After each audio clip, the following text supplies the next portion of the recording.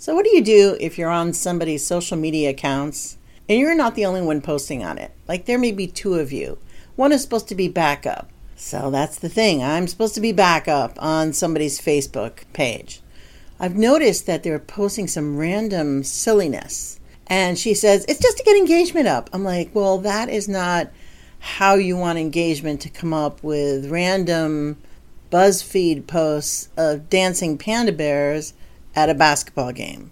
That has nothing to do with the brand, has nothing to do with the industry, and you think that by stuffing in these extra little fun things that it's going to help your feed, and it doesn't help your feed. I'll tell you why it doesn't help your feed, because you're getting sucked into things that are promoted on websites that you should not be promoting. I noticed one of these crazy things came from a site called the Epoch Times. Epoch, E-P-O-C-H, right? I'm like, oh, that's one of those. It's not a real news source.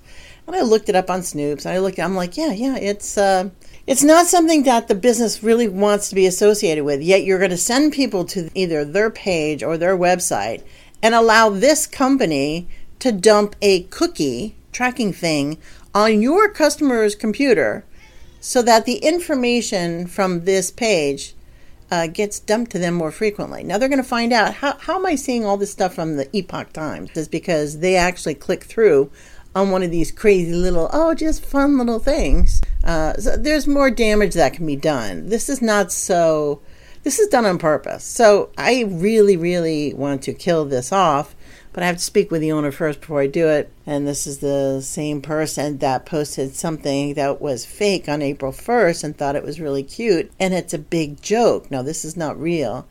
But yeah, we had one or two people that like it. And I'm thinking to myself, do they think that's real too? I let that one go. It was in the feed, and I'm sure it's way out of people's feeds by now. But there's a reason why I'm the backup. I'm like, I'm not perfect either. I've posted a few things, and I'm like, ooh, maybe I should have posted that. Take it down. But for the most part, I'm very, very aware of where the sources I'm sending people to, and if I'm sending them to a source where our competitor might be advertising on that source, right? You have to pay attention. All these goofy little things are meant to do things to your customers. Well, I just want to mention that I think it's really important to pay attention who's minding your social media and what agendas they might have, and they might just make a mistake and you got to clean it up. Pay attention to who you employ to do your social media, and if they have biases towards this or towards that, that's going to affect sometimes how they post on your account. All right, it's kind of unspoken. We don't really talk about these things too much, but it does play into what your customers see, and it's got your name on it. Always pay attention. Sorry for the long post. Have a great day. Jan Rossi here with Marketing Residency. More tomorrow. Bye-bye.